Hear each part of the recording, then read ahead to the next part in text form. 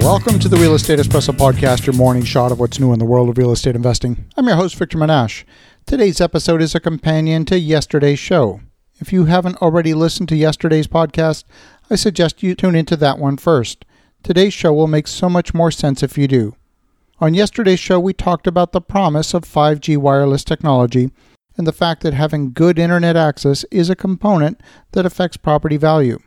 But in order to achieve the advertised performance, you need to be much closer to the cell tower than in previous generations. The number of cell towers is expected to more than double from 323,000 in 2017, that is in the USA, to over 750,000. Not only that, a 5G base station uses so much more bandwidth that the network infrastructure to power it must be upgraded to optical fiber.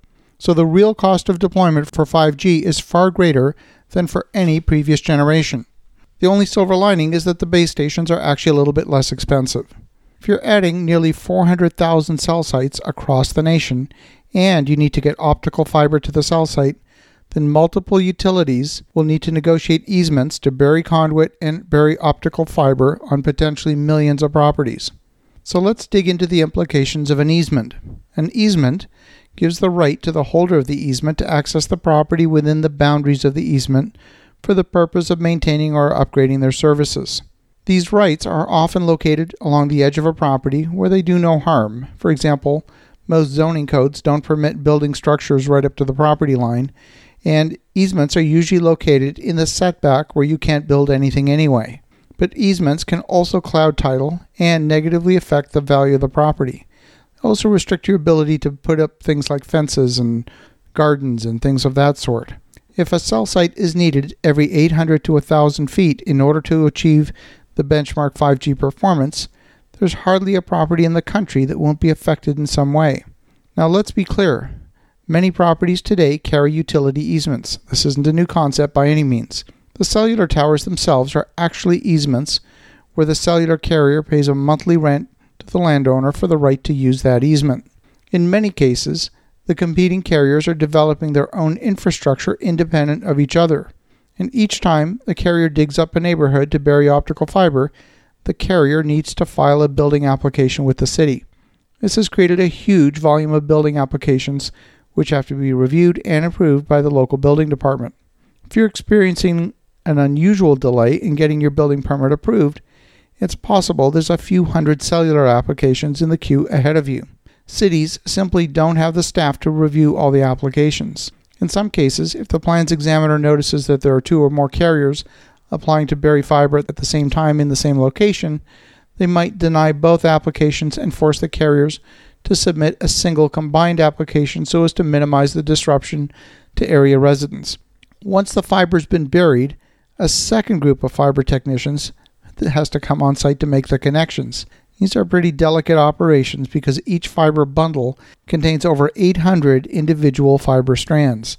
Once the protective jacket's been opened up, those delicate fiber strands can be easily broken, resulting in internet outages. This means you can expect much more activity on utility easements than you might have experienced in the past. Some cities have responded to internet carriers and wireless carriers by imposing restrictions on their ability to rip up the streets. The so-called unified conduits require carriers to collaborate and share common conduits, resulting in a single disruption and not multiple. If a cellular carrier approaches you as a landowner and asks to bury fiber on your property, you've got a choice. You could say yes or you could say no. In some circumstances, the carrier may be willing to pay for access to the property. If a carrier asks to locate a cell site on the roof of your building or erect a tower on your property, you've got another choice to make. 5G cell sites require both power and fiber. Some cities have been upgrading lampposts to allow for installation of a 5G radio on top of a lamppost. There's no doubt that the economic model for 5G cell towers is going to have to change compared with previous generations. Cell carriers cannot afford to pay as much as they have in the past for access to a cell tower. Cell towers are income properties that essentially trade in the cell tower market. Once a tower has been installed, it's common to have several carriers share that same infrastructure. They would each pay monthly rent to the property owner. Cell towers generally are valued at about a 7% cap rate.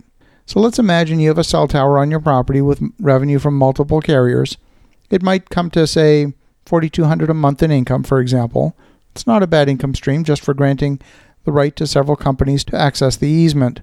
But if you calculate the actual value of the easement at a 7% cap rate, it comes to $720,000. You could then sell that easement on the open market and truly collect a check for over $700,000. That's the upside, but there's a downside too. An easement on your property could ultimately negatively affect the marketability of your property. Before accepting an easement on your property, get a legal opinion from a competent land attorney, because there's going to be an awful lot of easement activity going on over the next couple of years as the 5G rollout gets planned and gets implemented. So you're thinking about that? Have an awesome rest of your day. Go make some great things happen. And we'll talk to you again tomorrow.